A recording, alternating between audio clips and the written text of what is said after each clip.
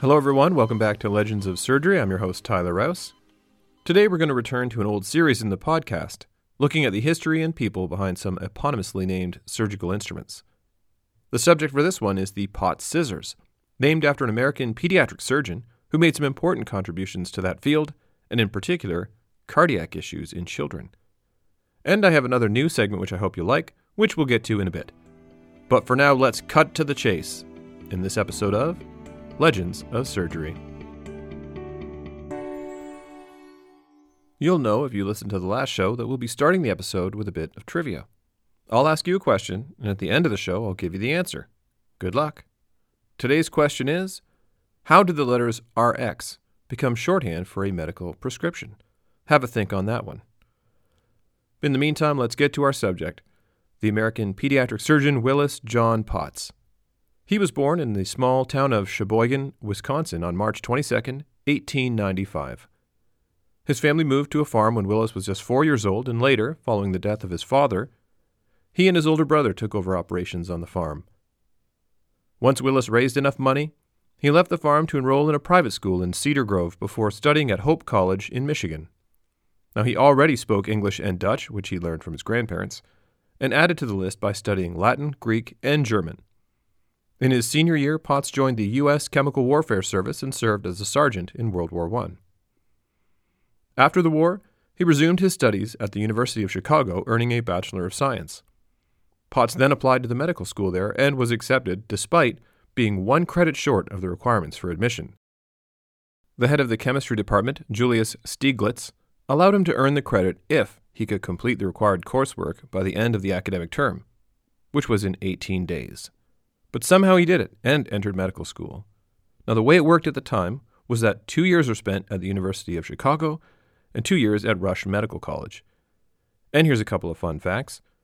Rush Medical College is named after Benjamin Rush, who was the only physician with medical school training to sign the Declaration of Independence. He also served as the Surgeon General to the Continental Army during the American Revolution. But back to Potts. After medical school, he did a residency in general surgery at the Presbyterian Hospital from 1925 to 1928, then did further postgraduate training in Frankfurt, Germany in 1930, before returning to the Chicago area to practice. Now, following the bombing of Pearl Harbor, he organized the 25th Evacuation Hospital, serving as its commanding officer, first as lieutenant colonel and then as a full colonel, in the Pacific Theater from 1942 to 1945. During the war, Potts read about the early work of Ladd, see episode 56, and Gross on pediatric surgery, and following his return from service, resolved to devote his career full-time to operating on children. In 1945, Potts was appointed surgeon-in-chief at Children's Memorial Hospital in Chicago. At the time, the primary operations being performed on children were laparotomy for acute appendicitis and pyloromyotomy for hypertrophic pyloric stenosis, which is basically splitting a muscle at the distal end of the stomach so that food can pass through. Now, Potts resolved to change this and to establish a residency program in pediatric surgery. To learn more, Potts traveled to Boston to spend 3 months observing at the Children's Hospital there.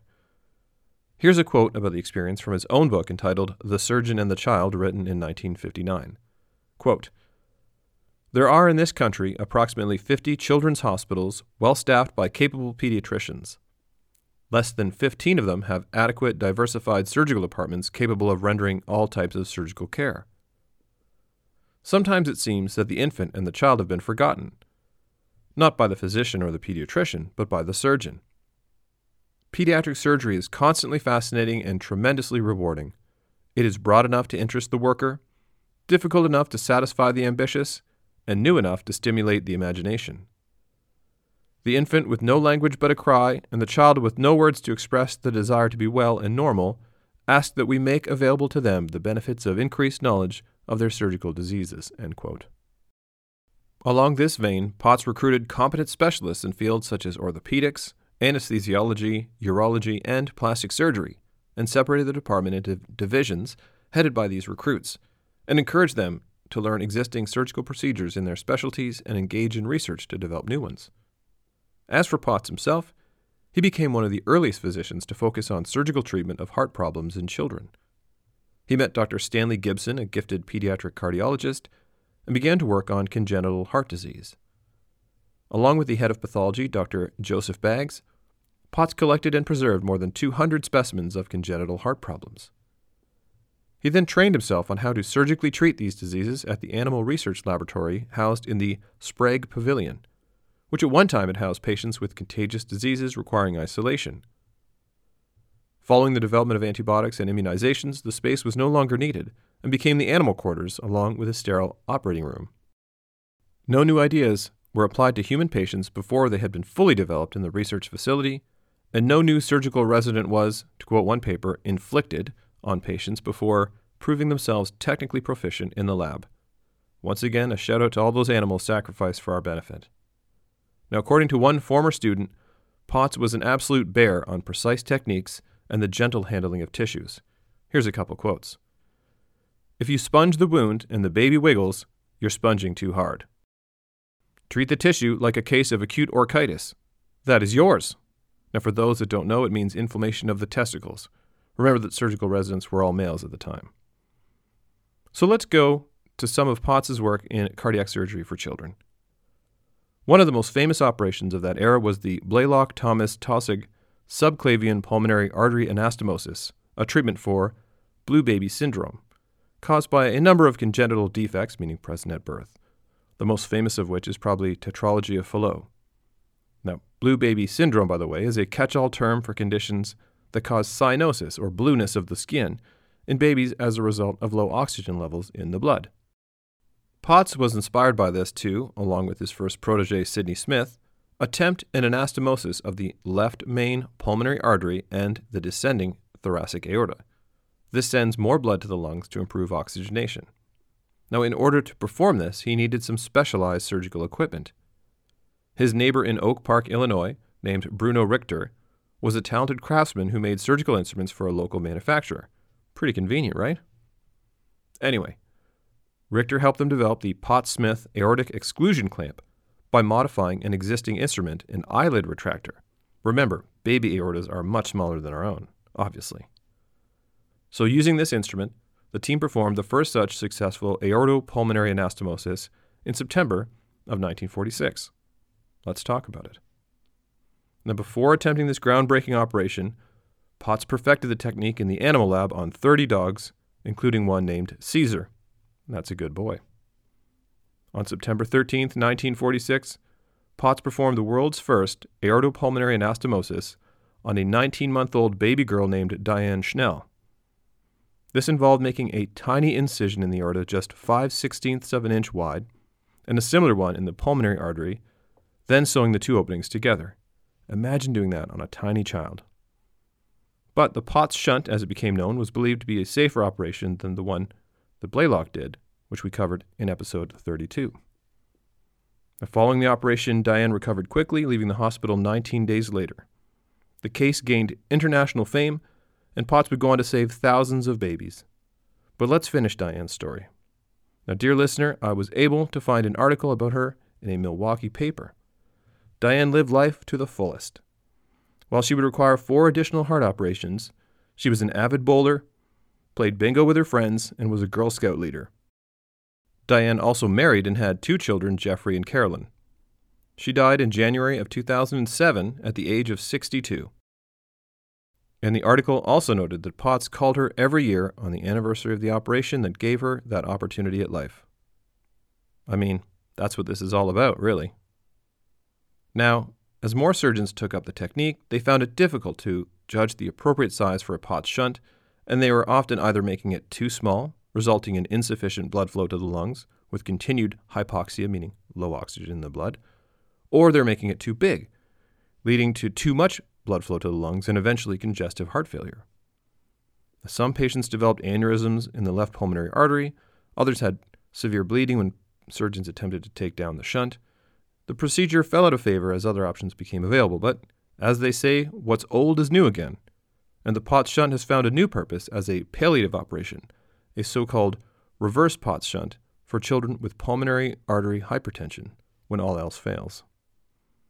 But back to Potts and his craftsman partner Richter. Together they designed a number of other surgical instruments, including a fine-tooth vascular clamp intended for use in interrupting a patent ductus arteriosus, which is a small vessel connecting the fetal pulmonary artery to the aorta, that is meant to close off at birth as the circulation switches from fetal to newborn, which, if you've ever studied it, is wild. Now, those are still used today and are sometimes called the Potts-Smith tissue forceps. They also created a pulmonary valvulotome, an instrument with retractable blades used to cut the valves. But let's get to the matter that brought us here, the Potts scissors. These were modified Metzenbaum scissors, see episode 60, with beveled outer edges that facilitate separation of infant tissues with minimal pressure on structures below. The sharp point and beveled outer edges allow easy, blunt separation of tissues, meaning without cutting them, and accurate, sharp dissection, meaning cutting them, without changing instruments, substantially reducing operating time, which would have been precious in the early days of pediatric cardiac surgery, and probably still is. All right, so we've covered one amazing first-of-its-kind surgical intervention, the Potts shunt. But can you believe he actually had two world firsts? Time to talk about the second one now. Just a bit of background to start. This involves something called a pulmonary artery sling, which is a rare congenital, again meaning born with, abnormality where the left pulmonary artery originates from the right pulmonary artery and encircles the right main stem bronchus, which is the airway to the right lung, and passes between the trachea and esophagus before entering the hilum of the lung. Now, you don't need to fully visualize this aberrant anatomy. Just know that it causes compression of the trachea and main stem bronchus, which is bad. Most infants with this have severe respiratory distress, which in Potts' time were called dying spells. It was first reported in 1897 after being identified in a post-mortem, autopsy, on a 7-month-old. But the first successful surgical repair was performed by Potts in 1953 at the Children's Memorial Hospital. The patient was 6 months old, and given that it was the 1950s, preoperative workup, particularly imaging, was pretty limited, and so Potts took them to the operating room without a definitive diagnosis. He opened the chest through the right fourth intercostal, meaning between the ribs, space, and once he'd assessed the situation, decided to divide the left pulmonary artery near its origin from the right pulmonary artery, remove it from the space between the trachea and esophagus, and reanastomose it anterior, or in front of, the trachea. His young patient left the hospital on post-op day 11 and had long-term survival free of airway complications. Now here's a quote from Potts himself about the operation, quote, "It was difficult to know what to do for this child who could not live without relief. I considered clamping, dividing, and reanastomosing either the bronchus or the left pulmonary artery. I also considered a right pneumonectomy, meaning removal of the entire lung. The possibility of this extreme course of action was given only brief consideration because of the defeatist attitude it elicited in the face of an unusual situation." End quote. Oh, and just to add to the legend, Potts is also the one that coined the term pulmonary artery sling when he wrote this up in 1958. So, as mentioned, I'm adding yet another segment to the show. Now, I have a love for etymology, as you probably know, and so why not make it a regular part of the podcast? I'm calling it Tyler's Etymology Interlude. And before we get to today's word, I'd be remiss to not mention the etymology of the word etymology. It comes from two Greek words, logia, the study of, which we see a lot in medicine, think of any ology word, and etymon, which means the true sense or original meaning. I love that. And interlude comes from the Latin inter, meaning between, and ludus, meaning play. So an interlude used to be a short skit between acts of a play, often featuring a humorous character to provide a break from the heavier material of the play, which definitely works in this scenario too. And one last quick fact. Ludus also gives us ludicrous, which originally meant pertaining to play or sport. Okay, let's get back to our subject. Have you ever wondered why we call the fluid in our vascular systems blood, and yet the medical terminology is quite different? Well, think about it. When someone is bleeding out, the medical term is exsanguinate. And if you study blood, that's not called bloodology, but rather hematology. Now, as regular listeners of the podcast will know, a lot of medical terms tend to be either Latin or Greek in origin. However, every once in a while, another language sneaks in there to get a word in edgewise, as my grandpa used to say. In this case, ancient Germanic. Now, blood is a very old word coming from the Proto-Germanic blodum, itself from the Proto-Indo-European root blotu, which is thought to mean to swell, gush, spurt, or that which bursts out, which makes sense if you think about when these ancient peoples would have seen blood. That root, blotu, is related to bloma, or flower, which offers the same sense of blossoming outward. You'll never look at a flower the same again. Now, hematology, there's that logia again, has its origins in Greek, from the word hemo, meaning blood, and exsanguinate has sanguis as its root, from the Latin word for blood. And of course, that also gives us the English word sanguine, which dates back to the theory of the four humors, but that's a topic for another day. For now, let's get back to our main attraction, the pediatric surgeon, Dr. Willis Potts. In addition to being one of the pioneers of American pediatric surgery and innovating pediatric cardiac surgery, Potts found the time to write not one, but 2 books. I'm quite jealous. These were The Surgeon and the Child in 1959, which I referenced earlier, and Your Wonderful Baby in 1966. That last book came out in his retirement, as Potts served as Surgeon-in-Chief of Children's Memorial from 1946 to 1960, as well as being a faculty member at Northwestern University.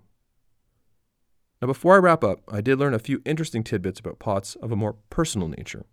I do think this adds to the story as it humanizes these historical figures and makes it easier to see them as regular people who have achieved enormous things, which I hope provides you, dear listener, with a bit of inspiration. Now, Potts was a deeply religious man of the Unitarian faith. In a newspaper article from 1965, he was described as probably the world's only hymn-singing surgeon. It was said that Potts would hum "Nobody Knows the Trouble I've Seen" for difficult cases, and "Jesus Loves Me" for easy ones. And there's also a slightly darker story here, but don't worry, there's a happy ending.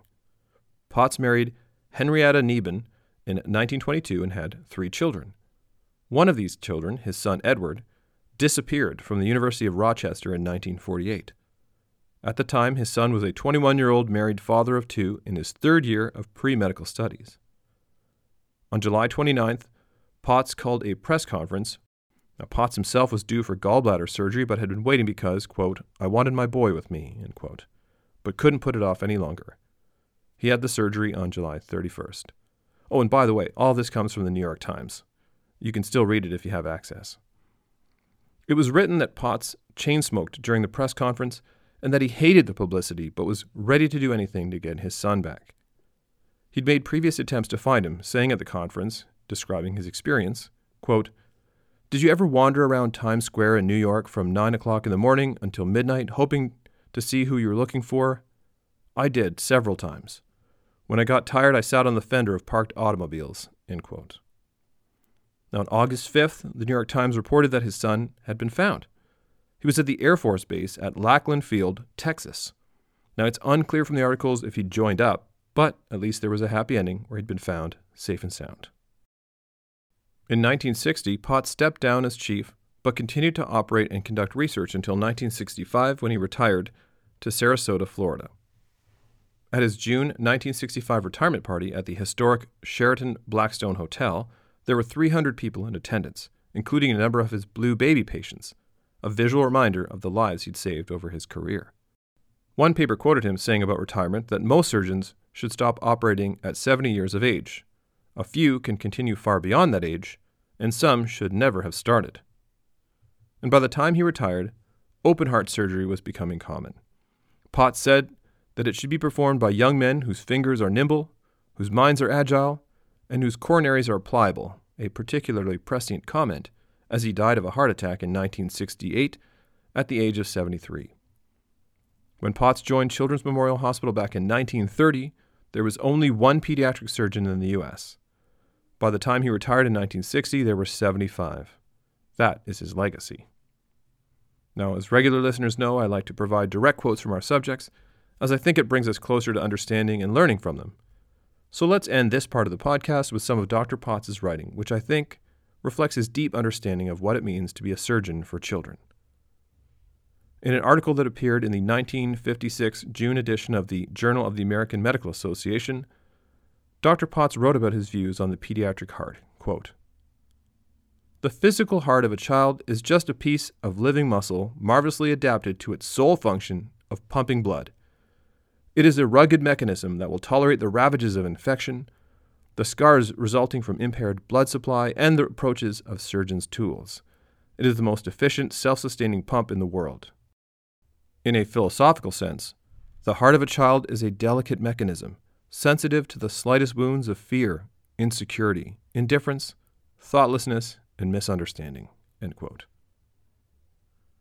Okay, we're at the end of the episode, so let's talk trivia. To remind you, the question was, how did the letters RX become shorthand for a medical prescription? It turns out that it's an abbreviation for the Latin word recipere, which means to take or receive. A bonus fact, the world's first recorded prescription was etched on a clay tablet in Mesopotamia dating back to around 2100 BCE. So that's not a surprising answer for what RX stands for, but there's a bit more interesting history to unwrap. The word recipere became, in English, recipe, dating back to the 1580s and meant a prescribed formula. It wasn't until 1716 that it came to mean instructions for preparing a particular food. So the next time you're cooking your favorite meal, you can think about how recipe was originally about prescriptions. I guess food really is medicine. Now that wraps up another episode of Legends of Surgery. I hope you enjoyed it. In the meantime, please rate the podcast on Spotify, iTunes, or wherever you download episodes. Leave a comment there. Follow me on Twitter or X at Surgery Legends. Like us on Facebook or Instagram as Legends of Surgery. Or send an email to legendsofsurgery@gmail.com. I'd love to hear from you about your thoughts on the podcast or ideas for future episodes. As always, thanks for listening.